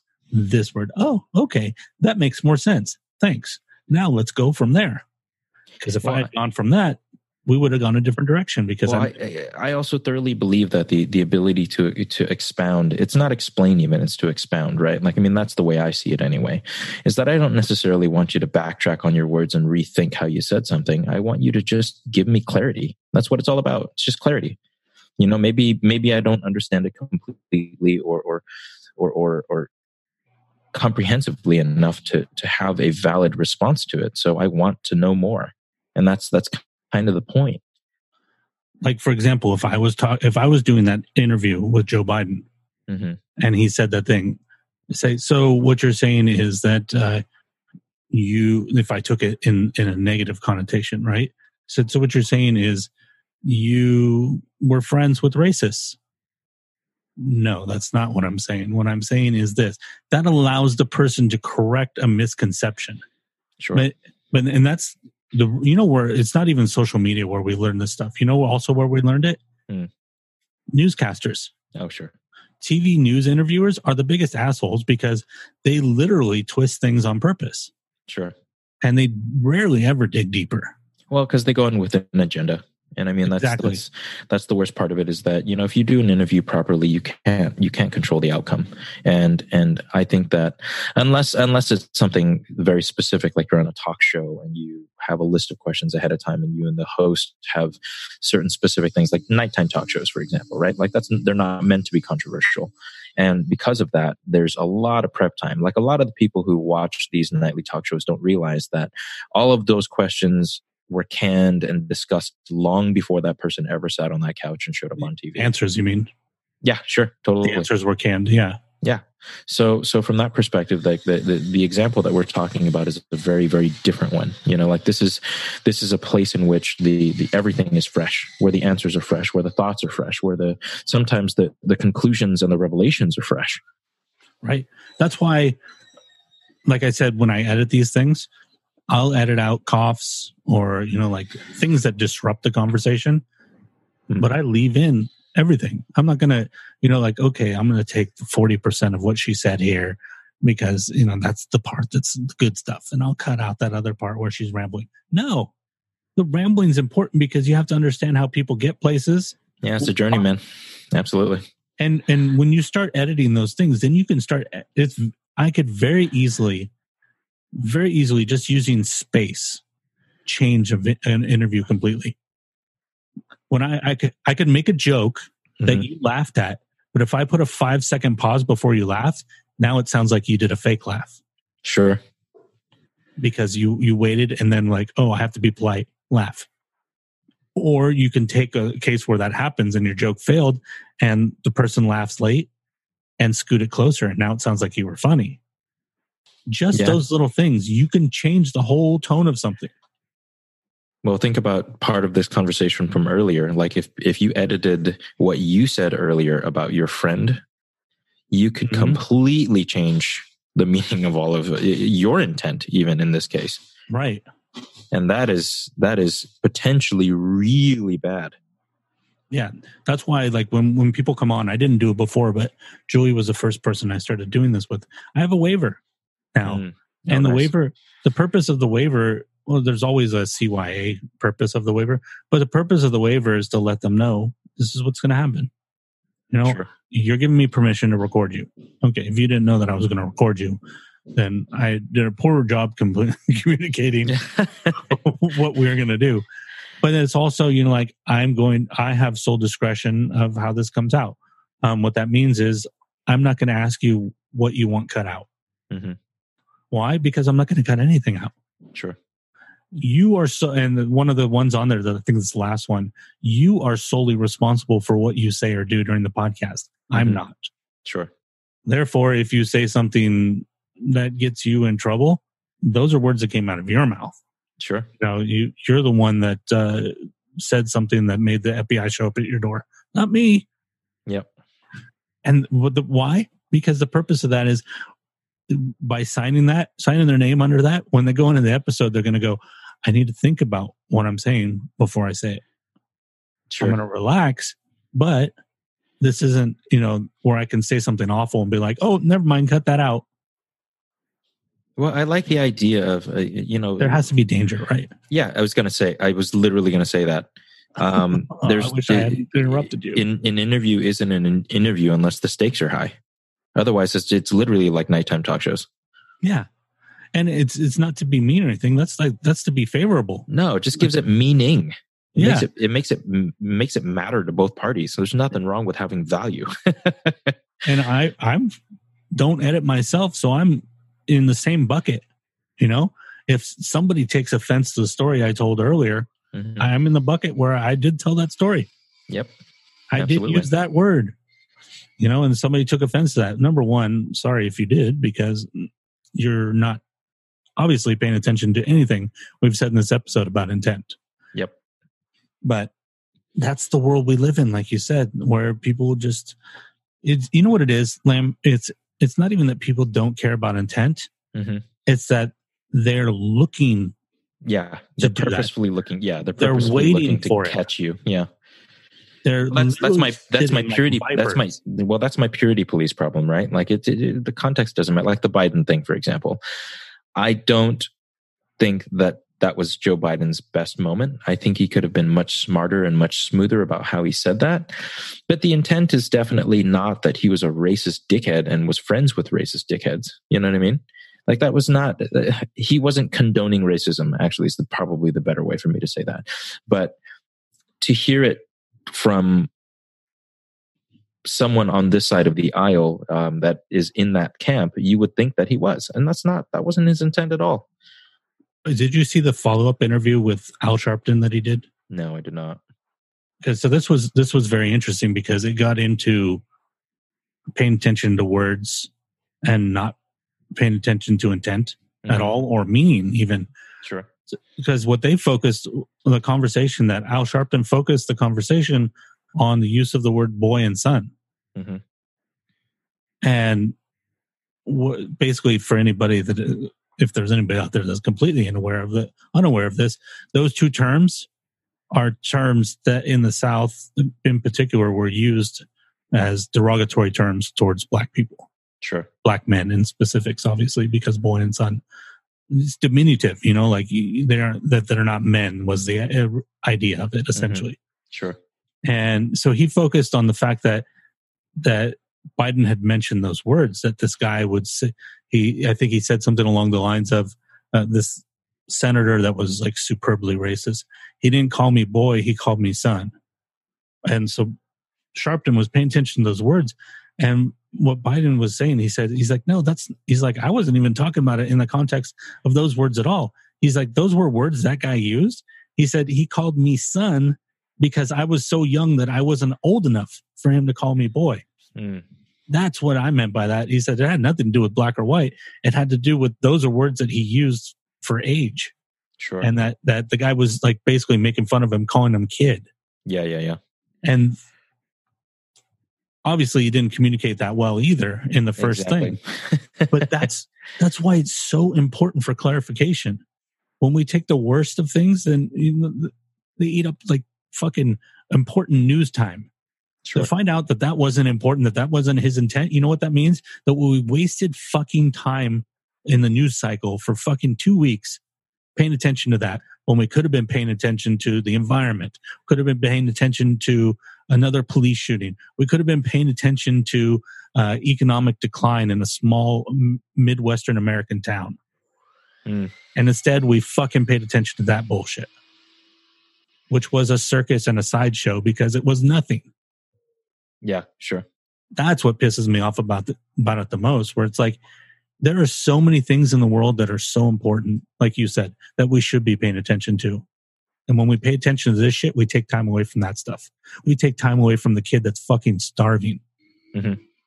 Or the fact that no one in Flint, Michigan still doesn't have flammable drinking water. Unflammable, you mean? Or unflammable, yeah. That's exactly the problem, is that we are stuck on sensationalism. Like, ooh, let's see if we can make Biden dance for 2 weeks instead of worrying about the real problems in the world. Who gives a fuck? Grow up, people. And that's all the news cycle became for a while, too. That's so depressing. Yes. We're living in such a consequential political time that's what we care about. And don't get me wrong, if Biden had meant it that way, then that's definitely newsworthy. Exactly.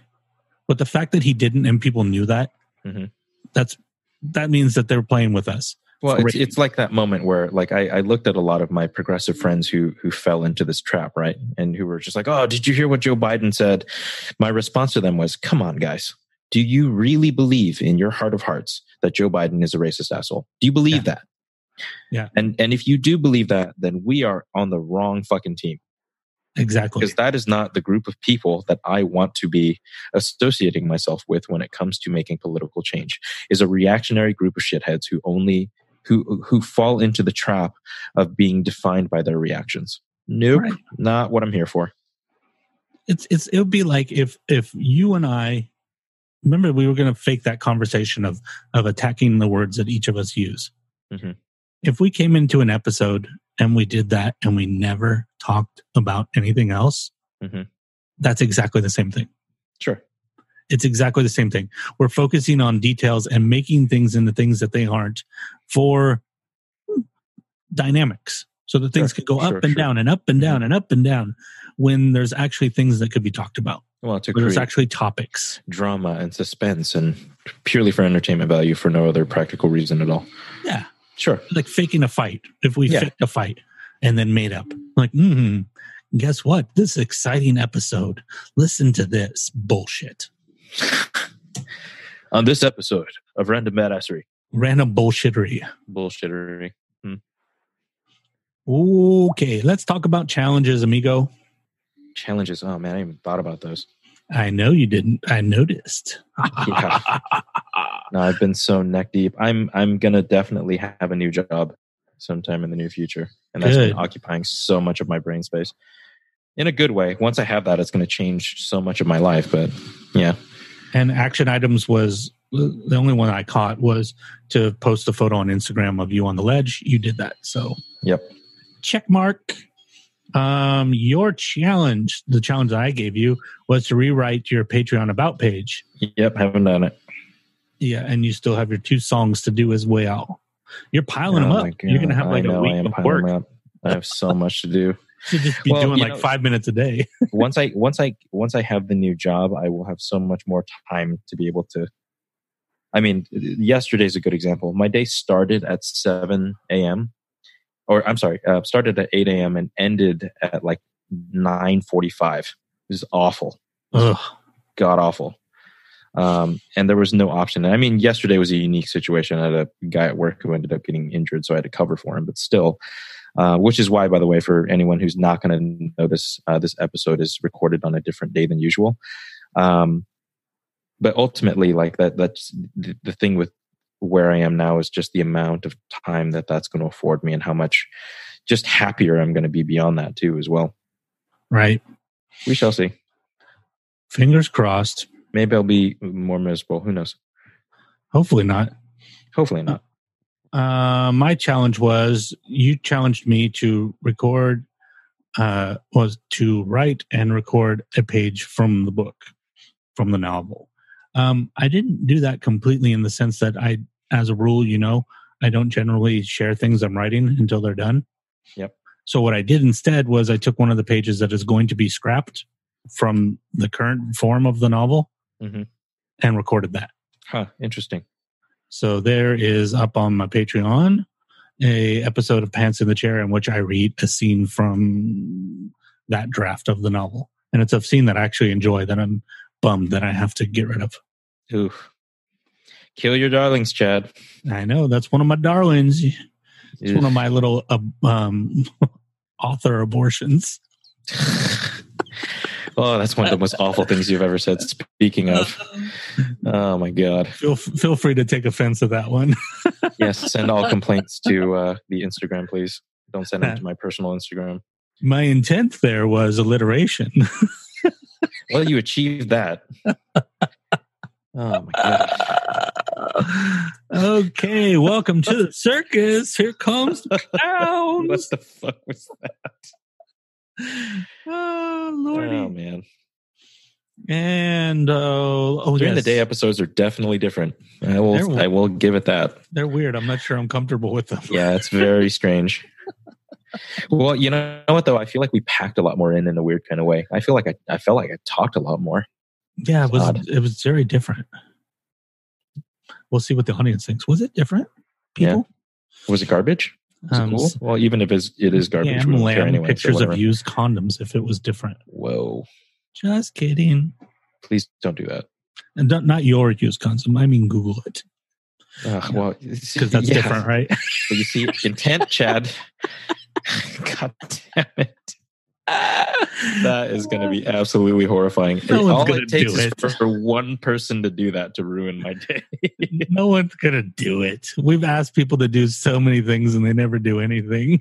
Yeah, that's true. It's a good point. Good point. Oh, Lord.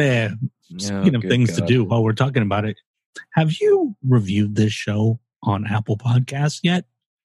Because we only have 36 reviews and way more listeners. So if you could take 2 minutes out of your day, we would really appreciate that.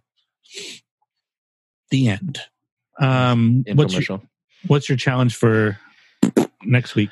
You know, have you thought about it? I want to buy a plane ticket by the next episode. Buy a plane ticket. Okay. Not sure to where. I have an idea of where, but this is definitely going to be much more I don't even know how to describe that, a milestone moment for me. I don't know what mine's going to be. I haven't done the work. I haven't done the homework, sir. I'm very sorry. Let me make a different version of that too, by the way. Not buy a plane ticket, decide where I'm going to go and buy a plane ticket within a month. So I'll decide where I'm going to go by the next episode, but buying a plane ticket might be ambitious depending on how much it costs. We'll leave buy out of it and just decide where you are going to fly. See, I'm doing this to stall so that I can think mine. I want mine to be something useful to me. You know what? I'm gonna. Oh man, I can't believe I'm gonna do this. Since I got the dog, my room has slowly become more and more cluttered. I am going to organize my room by next week, which is terrifying. Oh, speaking of which, maybe I'll find my Apple Pencil, which I seem to have lost in my room. I'm not kidding. Like, it'll show up on my iPad as like 4% battery. I'm like, that's cool. Where are you? Where the fuck is it? Yeah, sure. I can't find it. It's been gone for like 2 weeks. And that's why I haven't been able to do an episode of that show that I want to do, Deboxed, for my Patreon, because I need Apple Pencil to design the little, square that I use for the show. So I've been putting off recording those episodes just because I can't fucking find my Apple Pencil. It's here somewhere. I even bought this $5 app that uses Bluetooth to triangulate the location of Bluetooth devices. Yeah. And it's like the hotspot where, it's like almost like a Richter scale or whatever, where it goes from left to right. When it gets all the way to the right is when I had it at my desk. And I'm like, but it's not on my desk. It's not in my desk. It's not. I've searched every part of my desk like 4 times. It's not here. It's within 5 meters, though? Is that the... Well, this is more accurate because it's using Bluetooth triangulation. It's within a foot. Oh, okay. Jeez. And you still can't find it? That's crazy. Nope. And for people listening, I don't live in like a fucking penthouse suite. Yeah. The room is not that big. It's literally within 3 feet of where you're currently sitting. Right. I just can't find it. That's crazy. Yeah. So organize my room. That's going to be mine. Mm-hmm. We'll call it Tidy Up. Give a little nod to Marie Kondo. Tidy up my room. Okay. Did you recognize any action items in the episode? I didn't. I did not. I don't think we had any. I'll pay attention when I edit, as always. Okay, people. Although I do say, just for our Instagram followers, if there are any, I'm going to start recommending songs on there. Okay. In the story specifically. Perfect. We haven't used stories yet. So yep. Not for the Instagram. Nope. That's a good use of it. Yep. Very good use of it. I might do the same. Cool. Since stories, you can stack up as many as you want and not annoy people. Why the hell not? Might as well. Okay, people. If you would like to follow me on Patreon, this is what is going on with that modifying accent that I'm slowly going to move to Australian and then maybe into South Africa. Oh my God. It hurts me slightly. That's my fun accent that I don't actually use for anything because it goes so many places. What do you mean, Chadwick? Yeah. It's my cartoon. It's my favorite. It's my cartoon accent. I'm British. Didn't you know that? What are you talking about? I can actually do good accents. I just do this shitty one. I don't know why I decided to eat a nut in the last 30 seconds of the episode. Nuts. Dude, I haven't touched my nuts this entire time, and I could not resist. After 2 hours, I'm just staring at my nuts, and I had to get a nut. Intent. Mm-hmm.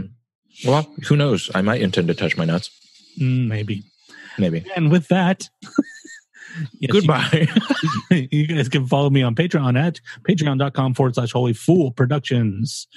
This week, I put up the episode that I just talked about, where you can hear a scene from a soon-to-be removed scene from my novel. And Lamb, where can they find you on Patreon? You can find me patreon.com/The Vacant Room. You can also find me on Instagram, The Vacant Room as well. So everywhere you can find me, it's The Vacant Room spelled as it sounds, and that's me. And you guys can also follow Tom on Patreon, patreon.com/Tom Woodrum. And his Instagram is sir.beardo. And of course, you can follow us for visual aids, song recommendations from Lamb, maybe me, maybe Tom, recommendations on other things, and possible topics for upcoming episodes. And that is Random Badassery with a little A with a circle around it in front of it, also known as the @ symbol, which probably has a real name. Yeah, I'm going to find that out by next week. Action item. Hold on. I finally get to put one down. Find out the name of the @ symbol.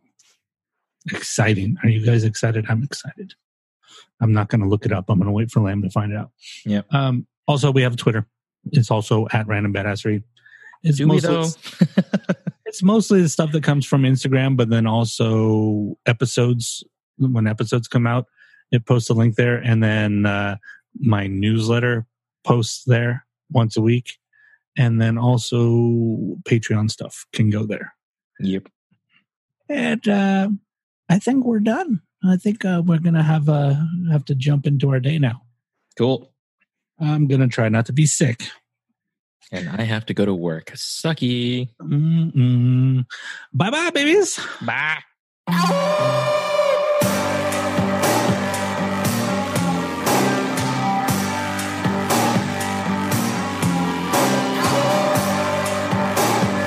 This is Rambling Badassery.